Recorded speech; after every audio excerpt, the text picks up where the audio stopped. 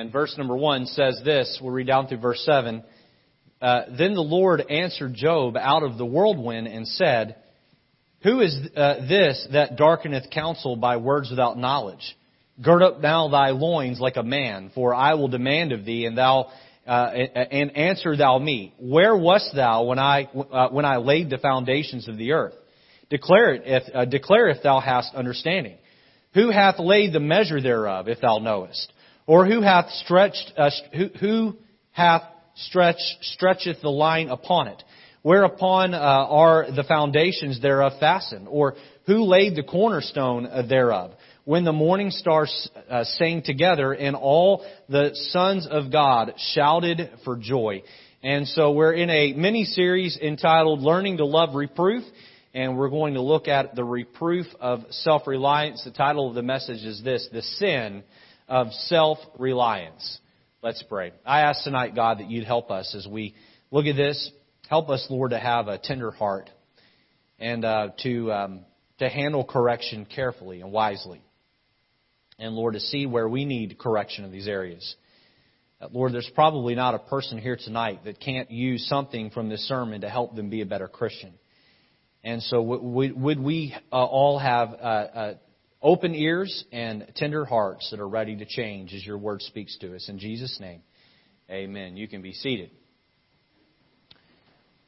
Proverbs 3, 5, and 6 says this. It says, Trust in the Lord with all thine heart. Lean not unto thine own understanding. In all thy ways acknowledge Him, and He shall direct thy paths. Last week we began by talking about, the title of the message was Learning to Love Reproof. Learning to love reproof. I shared several stories through my life where I have been both reproved and or rebuked, and I did not like being told that I was wrong and that I needed to change. Did not like it, did not enjoy it, did not ask for it, and was not necessarily at the time thankful for it when it happened. I bucked against it. I pushed away from it. My attitude during those times was wrong, and it took me years to look back and see those reproofs or rebukes that were handled out and to be thankful for them. And so we looked through the book of Proverbs and looked at all of the different places where Solomon tells his son Rehoboam, and that advice is now being passed along to us through his book, that, hey, if you want to make it in the Christian life or make it through life at all, you've got to learn to love reproof. You've got to learn to love it. You've got to be thankful for it. And he went on to say that reproof isn't just a method to keep you on the right path of life. Reproof is the way of life. It is the path of life. And so if you can't take somebody telling you that you're wrong and that you need to change, boy, then you're going to end up going down a path that leads to destruction, and as Proverbs puts it, that without remedy. Now, we defined reproof this way. We said reproof means to criticize or correct, especially gently. To criticize or correct, especially gently. This is when your boss pulls you into the office at work and corrects you, and you don't even realize necessarily that he is correcting you. Or maybe your boss pulls you into the office at work and she'll tell you this needs to change or that needs to change, but she tells you that while she's handing you a gift card to take your wife out to eat or your husband out to eat, and saying thank you for your hard work here. And it is so he or she is so sweet in the pot in the correction that the correction comes across as gentle. This could be a pastor who gets up and teaches and preaches the truth and does so in a low, monotone voice and just shares the truth and is broad sweeping in his language, but you know through the contents of the message that there's a change that needs to be made. Now, what is rebuke? Reproof is gentle correction. Rebuke is harsh correction. Harsh correction. Rebuke means to criticize or correct, especially harshly. This is someone who is a little more animated and they're telling you that you're wrong. Okay? I don't mind someone telling me I'm wrong when they're nice about it. I struggle with someone telling me I'm wrong when they're not nice about it. Am I alone on that? Am I the only one that doesn't like being told I'm wrong in a rough way? We looked at a verse in Psalm last week where the psalmist said, "Take righteousness and smash it over my head." He was saying, give me your best shot. I don't care how you tell me I need to be corrected. If you're right with what you're telling me, then bring it. Then bring it. Now, over the next several Sunday evenings, we're going to look at some topics in Scriptures that are quite pointed. These are things that many Christians struggle with. These are things that I have identified in this church that a number of us, and I put myself in that, a great number of us struggle with. Okay? Now, when we struggle with these things, what do they do? Well, it limits our effectiveness as a person and as a church. It can tarnish our Christian reputation, and it stunts our spiritual growth. It stunts our spiritual growth. Tonight, we're going to focus on the sin of self-reliance. The sin of self-reliance. And it is a sin that most all of us are guilty of each and every day, if not each and every week. All of us are guilty of it on a regular basis. And you may be here tonight, and you may be the one exception in the room where you've got this figured out. Well, I would just ask you to sit there and be patient while the rest of us get this straightened out and fixed. Here's what I want to do right now. I want to take just a minute out of the service, and I want everyone to bow their head and close their eyes. And will you pray and you ask the Lord to give you a tender heart right now toward the sermon? And that you'll take the defense down and the skepticism down and ask God to help you to listen with an open ear and a willing heart to change.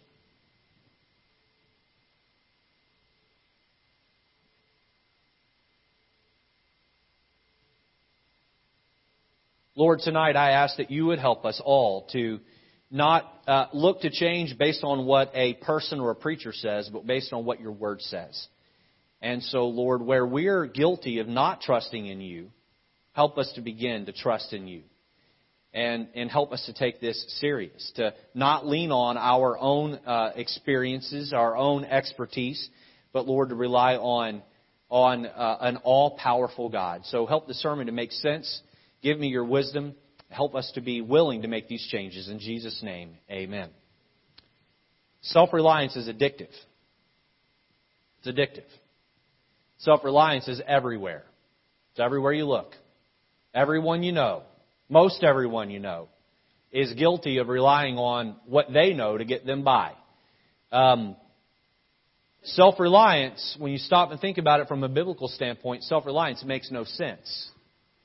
It makes no sense. My goal tonight is to convince you of that. We're all guilty of it on some level. Self-reliance is steeped in pride. Self-reliance is steeped in a lack of understanding of who our God really is. Now, I propose that we need a new view on God's power and a fresh understanding of how weak and incapable we really, really are. Let's look at 3 thoughts this evening about the sin of self-reliance. All right, first of all, notice number 1, personality. Personality.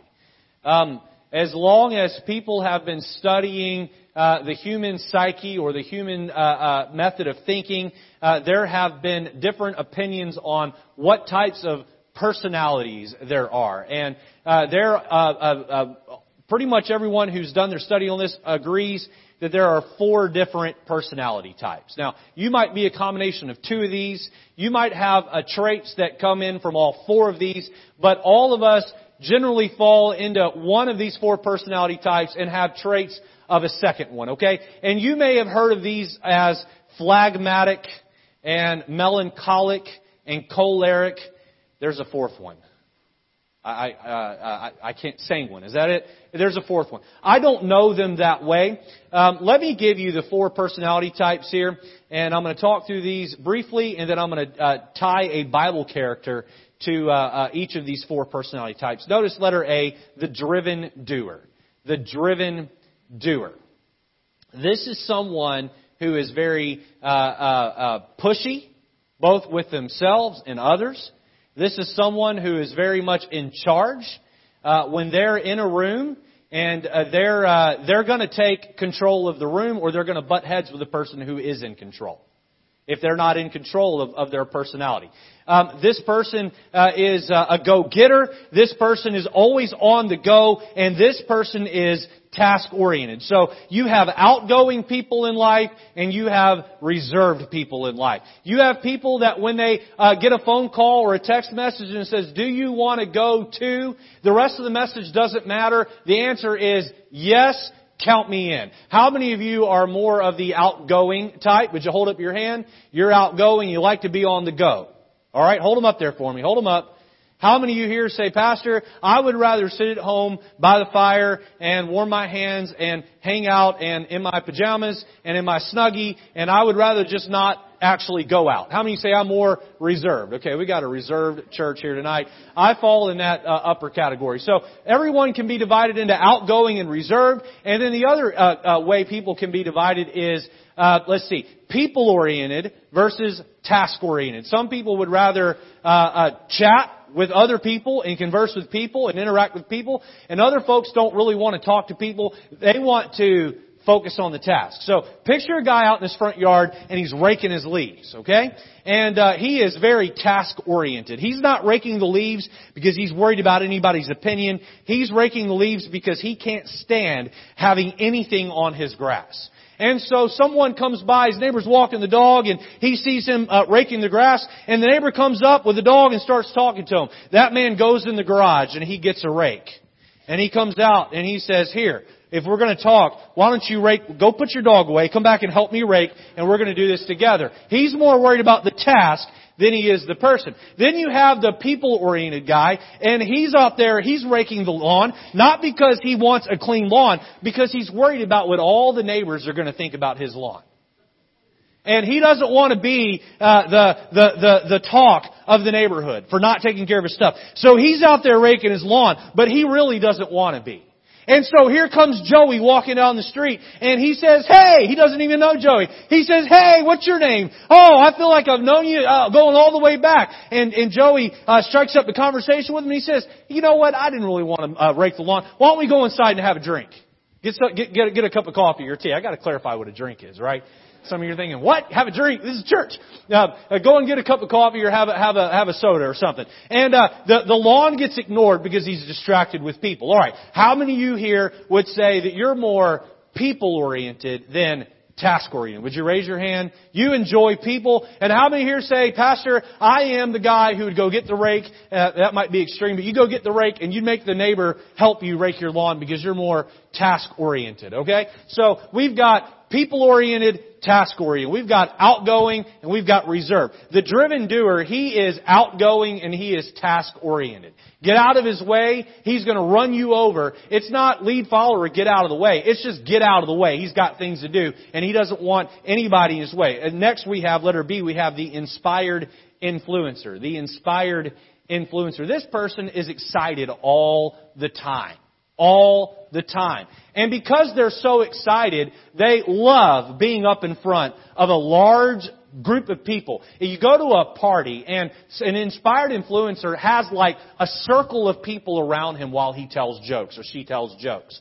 Or they're saying, "Hey, look at this new magic trick I learned." Or, "Listen to this new joke I heard." Or, "Hey, look at me." Me. Center of attention. And so, the inspired influencer, they know a whole lot about a whole lot of things, but they know a little bit about a whole lot of things. They're interested in a lot of things, but they're not deep in their knowledge of any of it. And so, they've got a big personality. They're a lot of fun to be around. This is an inspired influencer. This is a person who's outgoing, but people-oriented, all right? The next personality type is the shy and steady. Shy and steady type. This is someone who is task-oriented and reserved. They like talking to people too, but to put them up here on the platform and have them speak to the whole church, they would never do it. They would rather you lock them up and put them in prison than have them come up here and speak in church. They're terrified of the concept. Now, they like to talk. But they want to talk in the corner at the party with one or two people. This is the kind of person that you would think they're very shy. But when they get in their environment and they're comfortable, then they open up and they're willing to talk to people. And then the last personality type is the calculated and careful. Calculated and careful. And this is someone who is reserved and task-oriented. Reserved and task-oriented. They're focusing on the details. They're the ones that will read the entire instruction manual in English, Spanish, and French before they even attempt to put the do-it-yourself piece they bought from IKEA at home. And the truth is, if it's from IKEA, forget about it. You just take it back. Amen? I hate IKEA. But that's because I'm the driven doer. But you have the calculated and careful one. You don't want to get into an argument with someone who is a calculated, careful person because they're going to probably beat you. They've thought through it in such a way, they've got the facts on their side. Someone who's calculated and careful, they're very loyal, not to a person, they're very loyal to the rules. The rules. And they want to see that the rules are enforced evenly and carefully, okay? So all four personality types are important. Not one is better than the other. It takes all four types to make the globe go around. Generally, the driven doer invents things. The inspired influencer will be the salesman that sells the item. The shy and steady type will make sure all the paperwork is organized and people know which direction they're going in. And the calculated and careful one, he's tweaking the invention to make it work even better. The D will write the book and keep it concise. The C will check the grammar and make sure that it's all accurate and concise and non-redundant, and all of the rules are followed. So those are the four personality types. You say, well, Pastor, why did you go over that? Well, here's the reason why I went over it. It's because that whichever one of those four you are, or combination of those that you are, you're going to struggle with relying on yourself in a different way. And so if I were to get up here tonight and say, those of you that rely on your work ethic, 3/4 of you would sit there and go, well, that's not me. But all of us in here fit somewhere into that model or are a combination of that model. And all of us are in here are guilty of relying on ourselves in a different way. So the driven doer, he relies on his work ethic. His work ethic. A good biblical example of a driven doer is the Apostle Paul. The Apostle Paul. 1 Corinthians, he says this. This one thing I do. No, Paul. It's not one thing you do. You do a lot of things. Later on in that chapter, he'd say, I press toward the mark. I'm on the go. I'm working. I'm moving. He would say in Timothy, I've finished my course. I've kept the faith. He was worried and concerned about doing and doing and doing. Paul had a ferocious work ethic. You got to remember, this is a time where modern transportation did not exist. It was by foot, or it was by horseback, or donkey, or it was by boat. There was none of this. Taking an airplane from Macedonia back to Jerusalem. There was none of that going on. It was by foot. It was arduous. It was tough on the body. But Paul, in his life, in his adult life, would go on 4 missionary journeys. 4 missionary journeys, if you count his trip to Rome as the 4th one. And in those 4 missionary journeys, he would endure all kinds of hardships. But Paul was like an Energizer bunny. He just kept on going. He got beat on, he'd get up and keep going. Beat on, get up and keep going. And the list is given to us in a couple of places in his books where he was just absolutely dumped on by people that hated him, but it didn't matter. Paul was a worker, and you weren't going to keep him down. Now, Paul would have naturally, on his own, relied on his work ethic to accomplish God's will. But Paul made it clear that it was God that was doing the work through him. Now, I want to make sure I'm very clear on this as I lay these out. If you are a driven doer tonight and you have a work ethic, that work ethic is not a sin. Relying on your work ethic apart from God is a sin. You're to give your work ethic over to the Lord and say, God, I'm a tool in your hand. You use me and you work with me. Galatians chapter 2, verse 20. Listen closely. Many of you are familiar with the verse, but listen closely. I am crucified with Christ. Nevertheless, I live. Listen to this. Yet not I, but Christ that liveth in me. Hey, Paul, you're a driven doer. Is it your work ethic that's caused you to start so many churches and write so many books of the Bible and continue to go for the Lord? No, it's Christ that lives in me. It's Christ that does it through me. Well, how about our inspired influencer, our excitable people person? How about them? Well, they depend on a big personality. They depend on a big personality. And when I think it through the Bible of someone who had a big personality and was an influential influencer, I think of the Apostle Peter, or inspired influencer. I think of the Apostle Peter. You remember Peter?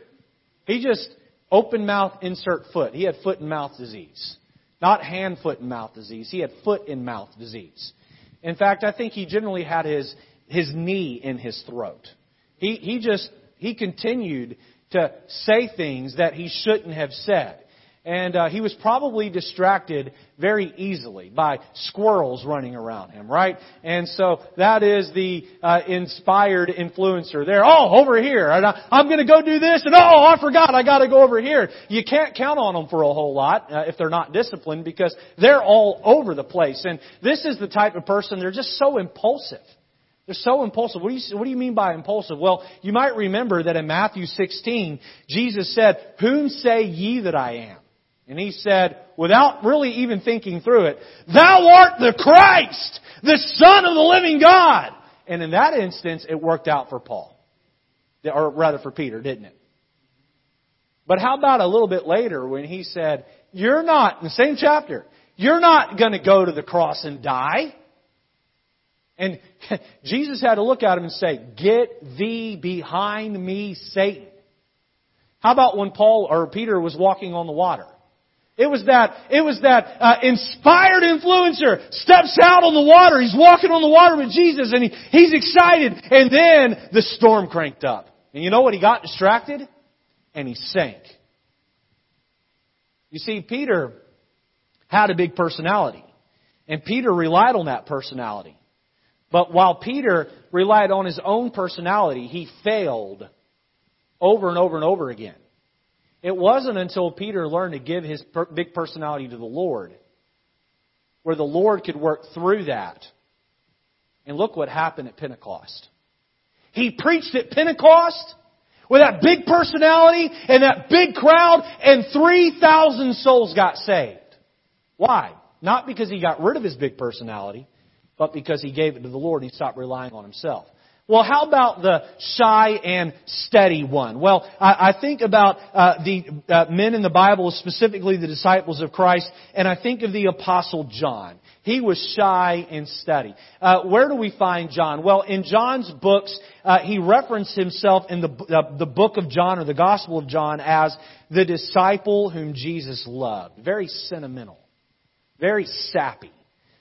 Very relational. Very relational. What does the shy, stable one rely on? Well, the shy, stable one relies on their warm people skills to get them through life. Their warm people skills. They've got a bunch of strong relationships one-on-one.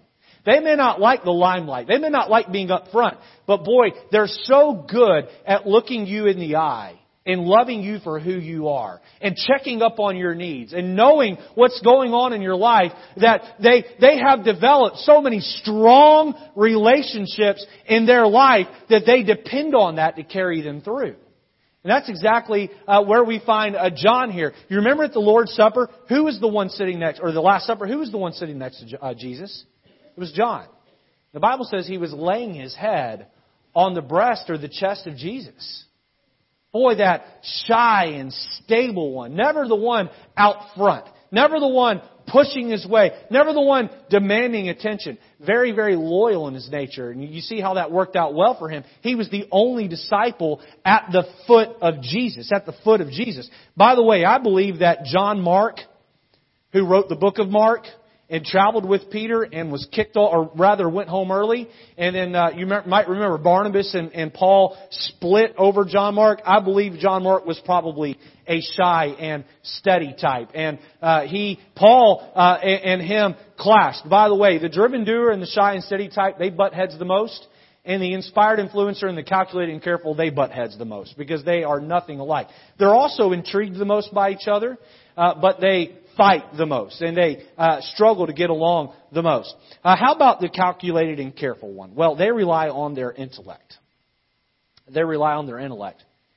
When I think of a biblical example of a calculated and careful person, I think of Thomas. Remember Thomas? Thomas was not there when Jesus appeared to the rest of the disciples. And then it happened again, and he wasn't there a second time, if my memory serves me correct on the story. And you may remember that Thomas said, I'm not going to believe until I can put my fingers in the prints of His hands and I can run my hand into His side. Thomas was what must have been from the state of, is it Missouri, the Show Me State? He had to see it to believe it. And he was very worried about details. Very worried about details. He was intellectually sound. He knew his stuff, and you weren't going to get into an argument with Thomas and most likely win. Thomas, he needed to have just the facts, ma'am, just the facts. That was the attitude that Thomas had. Now, here's what I want you to get tonight: is that if you rely on your work ethic to carry you through life, I got to tell you, if you haven't turned that over to the Lord, then you are living a life of self-reliance, and that is sin. You have a big personality and you win people over by always being happy and excited and drawing a crowd around you, and you're relying on your big personality to get you through life, and you haven't turned that over to the Lord, that is sin. If you have those warm people skills and you're good at those one-on-one conversations and caring about people and letting them know how much you love them, and you are pleasing people on a regular basis, I got to tell you, if that's what you're relying on to get you through life, that is a sin. And if you're very smart and you've used your wit and your intellect to get you through life, and you're only relying on that, that is a sin. You see, those things are not wrong, but they become wrong when we don't turn them over to God and let Him use those to accomplish His work. Personality. Number 2, we see pride. Pride. Turn over to Psalm chapter 40 in verse number 4, if you would. Psalm chapter 40.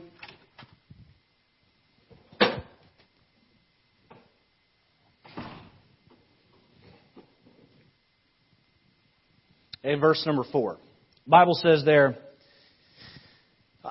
this verse kind of sums up the whole sermon in a lot of ways. Blessed is the man that maketh the Lord his trust, and respecteth not the proud, nor such as turn aside to lies. So this man has made the Lord his trust. He doesn't even respect people that are proud, and he's turned aside to lies, or he's pushed that to the side. And so next, turn over to Psalm chapter 73, verse 6. Psalm 73, verse number 6.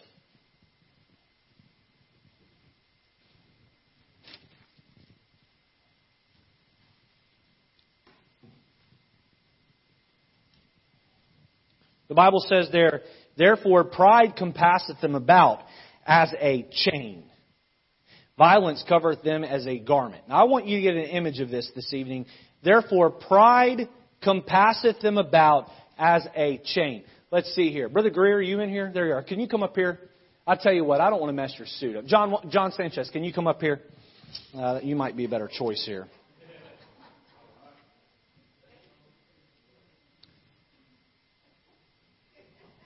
Now, the Bible says that pride is like a chain. Take a seat there, if you would. And if you could, thank you, Jared, for adjusting that there. I'm going to chain you down here, okay? And I'm going to set this up where you have a hard time even moving. If I cut off your circulation, please let me know. I'm not trying to hurt you here. I'm just trying to make a point. Is that too good? Is that too tight? Is that good? Okay, let me get this around him here. The Bible tells us that pride is like a chain. And that chain keeps us from being able to move. Can you get out of that? That's pretty tight, right? Now, pride paralyzes us. Pride is this thing that makes us think we're something great, but we can't move. I'm going to meddle a little bit. Is that okay? Some of you haven't been down to this altar to talk to the Lord in years. You hear a sermon preached and the Holy Spirit steps all over your toes on the Scripture that's used. You just stand there and you're indifferent toward it. You bucket the reproof. Either you hate the reproof or you're just indifferent toward it. The Holy Spirit's poking you and saying, hey, you need to make a change. But you know why you don't come forward? It's because you can't come forward. Because pride has you chained to your seat. You're not going to make any changes. Some of you have been in church for years. And man, there's not a passage I could open to and preach where you don't already know the story. You haven't already heard the truth preached because you've been in church decades, 2, 3, 4 decades. You know it all.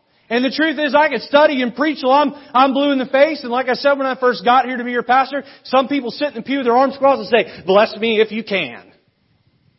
And you know where that attitude comes from? It comes from pride. And that pride has you chained down. That pride is holding you back at work. Your boss sees your pride and he sees your arrogance and he wants to train you. He wants to help you. He wants to mentor you. He wants to take you along. She knows what you need to be advanced up the ladder, but your pride is keeping you from moving forward because you're nothing more than a know-it-all. And no one can correct you because you think you know what's best. Somebody wants to tell you how to do your Sunday school class a little bit better.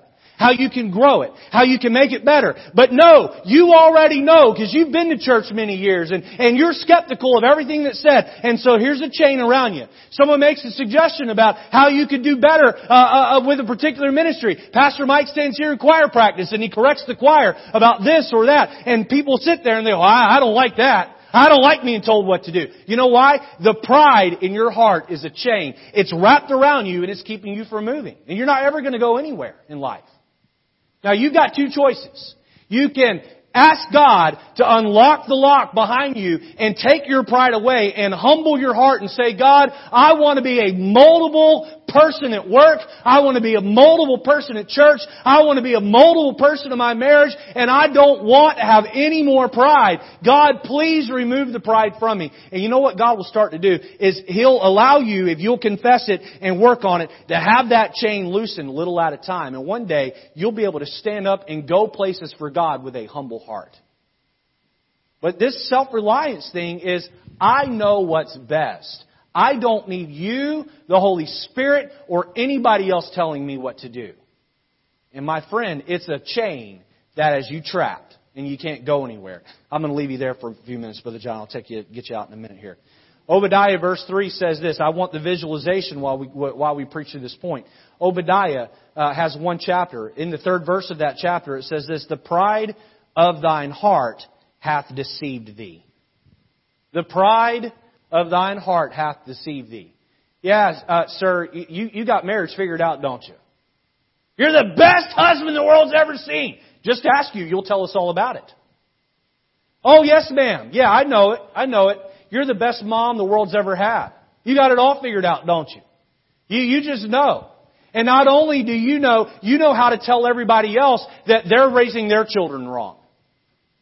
Pride, the pride of thine heart hath deceived thee. Hey, there are some of you here tonight, you're nothing more than a know-it-all. A know-it-all. No one can ever tell you anything because you know it all. You ever go to a conference or you ever attend a preaching service and you think, yeah, no, I didn't get anything out of it. I've heard all that before. Shame on you. Shame on you. A humble man or a humble woman comes into anything and says, there's something here I can pick up and learn to make me better. All men are my teachers. Let me give you quickly here an A, B, and a C. Notice letter A, my experiences. My experiences. Turn over to Psalm chapter 10 and verse number 4.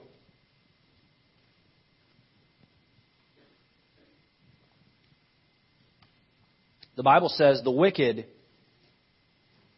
through the pride of his countenance, will not seek after God. God is not in all his thoughts.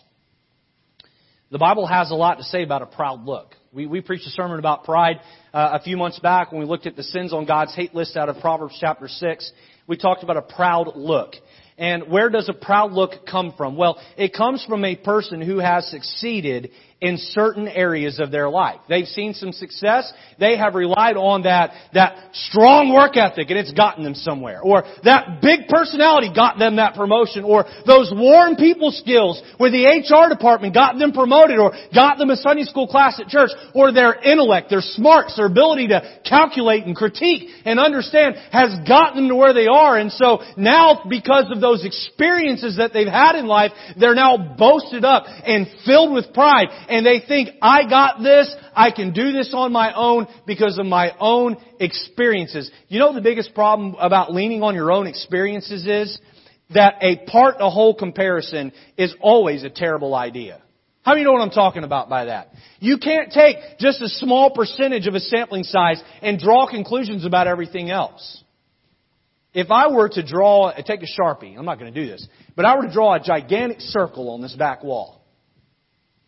And I were to start moving a line down the circle. Let's say that circle is all of the information from the entire world.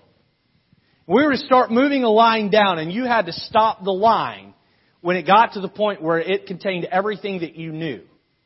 How far down would that line go? An inch? Half an inch? A centimeter? But you know, don't you? No one can tell you what to do.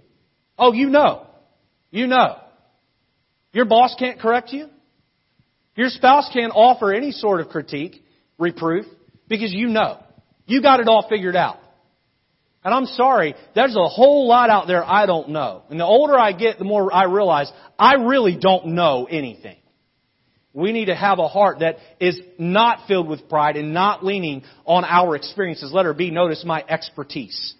My expertise. 1 John 2:16 says this, for all that is in the world, the lust of the flesh and the lust of eyes and the pride of life is not of the Father, but of the world. The pride of life. Where does this life pride come from? It's when a person becomes really, really, really good at one thing. At one thing. When I'm having a problem at my house with electrical, I'll call Mike Vara. You know why?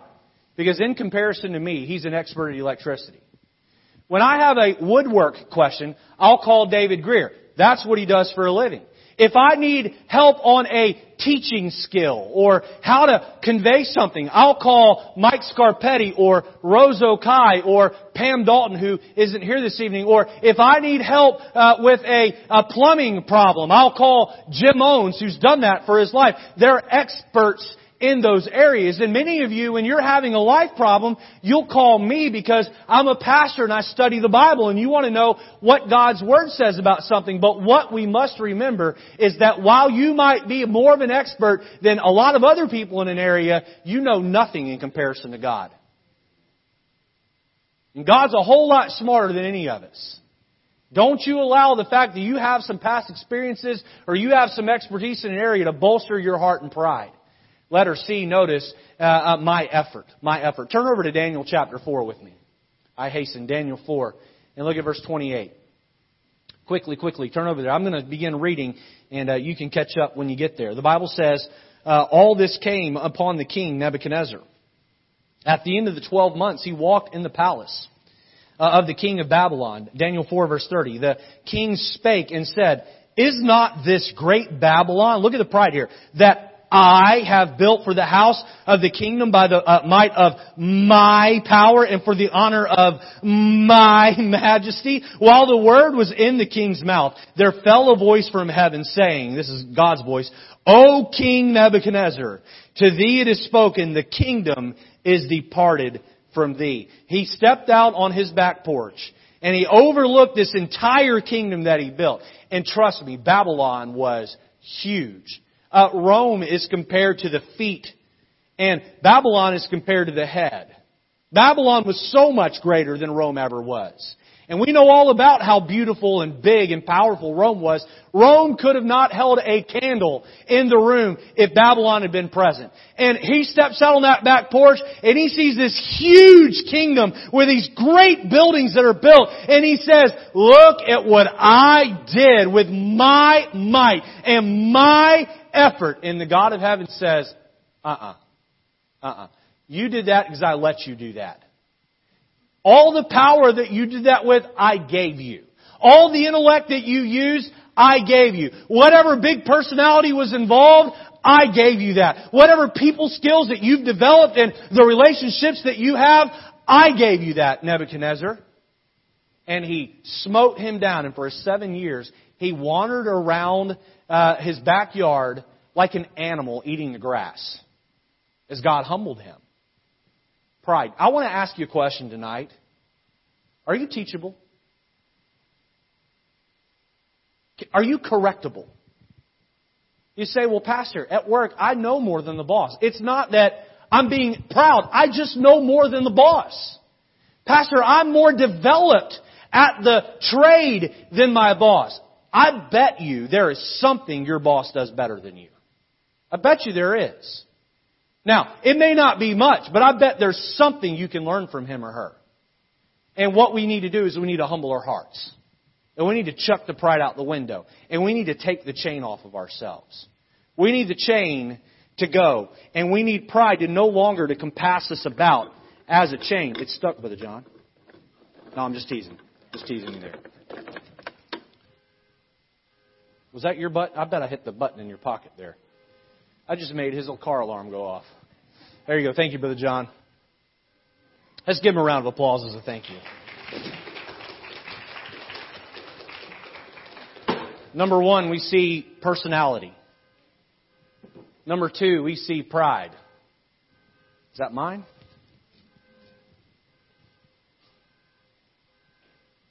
That's mine? Oh, it was mine. Brother John, I'm sorry I accused you. That was my car. All right. Number 3, we see perspective. Perspective. This takes us back to where we began. Do you know what self-reliance comes down to? It comes down to a lack of a proper perspective. We just lack perspective in who we are and who God is. Who God is. And you know, Job lost a little bit of that perspective. God looked at Job and asked him 4 questions. Now, we know the story. God takes all the stuff away from Job, and the Bible tells us that in all this, he sinned not and he worshipped God. Right? We know the story. But his 3 friends come along, if you want to call them friends. And they sit there for several days and they don't say anything. And then they start basically taking him to task. Job, you have sin in your life or this wouldn't have happened. Don't do that, okay, to somebody. Someone's going through a hard time. Please don't do that. Learn from Job's friends. That's a bad idea, okay? People have problems in their lives for all kinds of reasons. And it isn't just because they're sinning. But those were the accusations that were hurled. And Job found himself defending himself against his friends. And in his own self-defense, he took things a hair too far and even began to question God a little bit as to why he was being punished.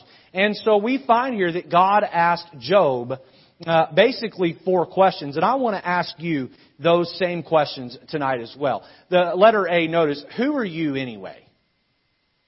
Who are you anyway? Now, I'm going to take you back to Psalm 8 for this. And we're going to look at this question out of Psalm 8. You can find this question in various places in Job, but I think it's articulated much better in Psalm chapter 8. Verse 1, let me read here. It says, O Lord, our Lord, how excellent is thy name in all the earth, who hath set thy glory above the heavens. Out of the mouths of babes and sucklings hast thou ordained strength because of thine enemies, that thou mightest still the enemy and the avenger. When I consider thy heavens...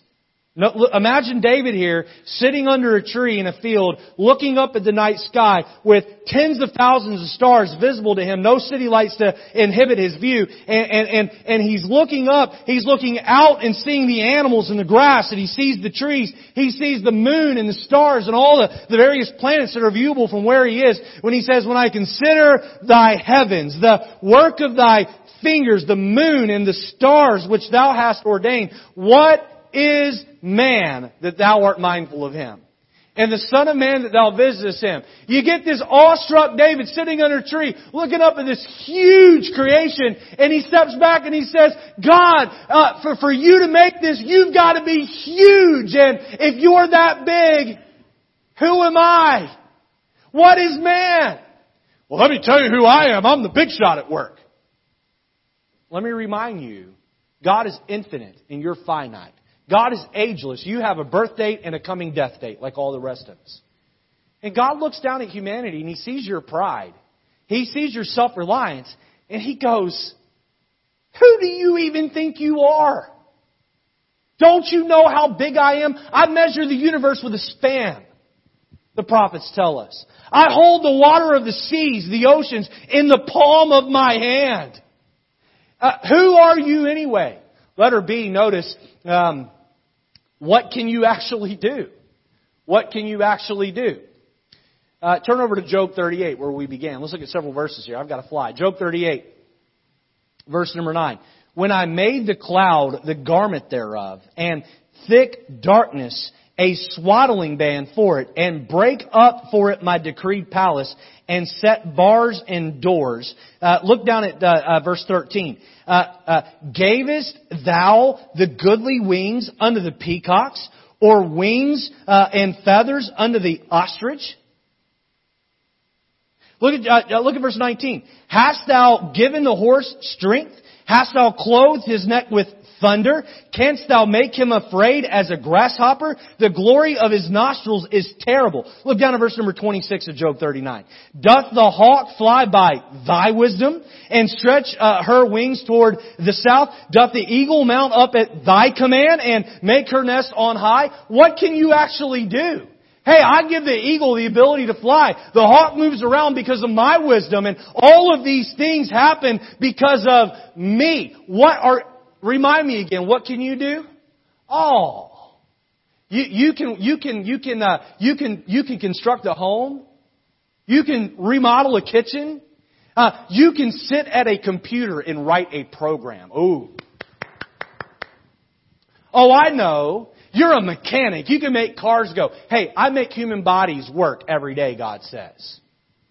Why again are you lifted up in pride? Did you forget who I am and who you are? Letter C, notice, where were you when? Where were you when? Job 38, verse 1.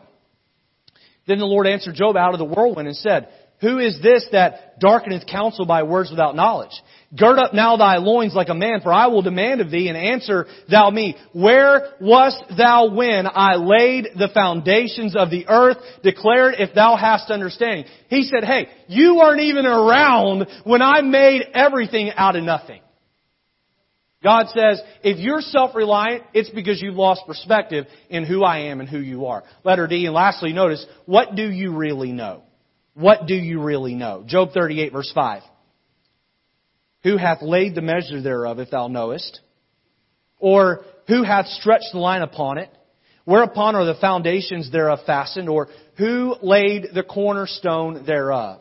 Knowest thou the time when the wild goats of the rock, this is Job 39 verse 1. Knowest thou the time when the wild goats of the rock bring forth? Or canst thou mark when the hinds do calve? Canst thou number the months that they fulfill? Or knowest thou the time when they bring forth? God is just hammering Job with question after question. Who do you think you are? What do you think you know? What do you think you can do? Hey, Job, you're this little speck of nobody, nothing on the map, and I'm this great big God. And here you are, filled up with pride, relying on yourself to get through this trial. And God says, Job, knock it off. I am God. And if you allow me to do my work through you and through your flesh, if you'll trust me, oh my, together we can do a whole lot more than you can do by yourself. Now I want to finish the sermon tonight with Proverbs chapter 3, verse 5 and 6. Can you turn over there? It's 7:10. I'm going to read this verse, make one comment, and then I'm going to close. Trust in the Lord with all thine heart. Lean not unto thy own understanding. Why? It's puny and weak anyway. In all thy ways acknowledge Him. He shall direct thy paths. The sin of self-reliance. Which is it tonight? You relying on your work ethic? You're relying on that big personality, those warm people skills, that intellectual brain that God's given you, that critical thinking brain that God's given you? Tonight it's time to say, God, I'm not going to rely on me anymore. I'm going to rely on You to guide me and direct my paths. Heads bowed, eyes closed. Lord, tonight would You help us? Would you help us to turn over our own right to call the shots? And would you help us to give that to you? Lord, tonight what we want is a church filled with people who trust in the Lord. The Lord who created the heavens and earth. The Lord who makes this magical globe tick perfectly. Help us, Lord, to take the trust off of us, to untie the chain of pride, and, Lord, have a humble heart. In Jesus' name, amen. Let's stand to our feet. The piano's playing. The altar's open. How about it tonight? Are you ready to say, God, I'm done with the chain of pride. I'm ready for you to be in charge.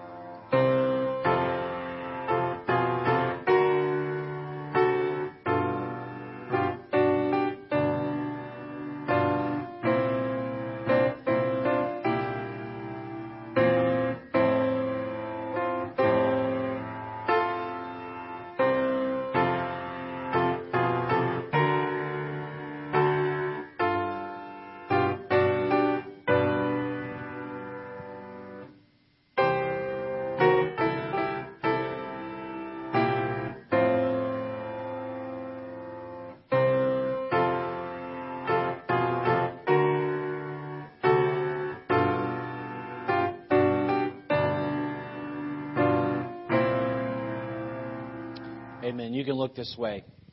I hope the message tonight challenges you to go home and really rethink some things about how your life is structured, how you set your schedule, how you go about your day. And may we set pride to the side and may we let God be in charge. I got to tell you, God points out to me all the time where I have pride in my life.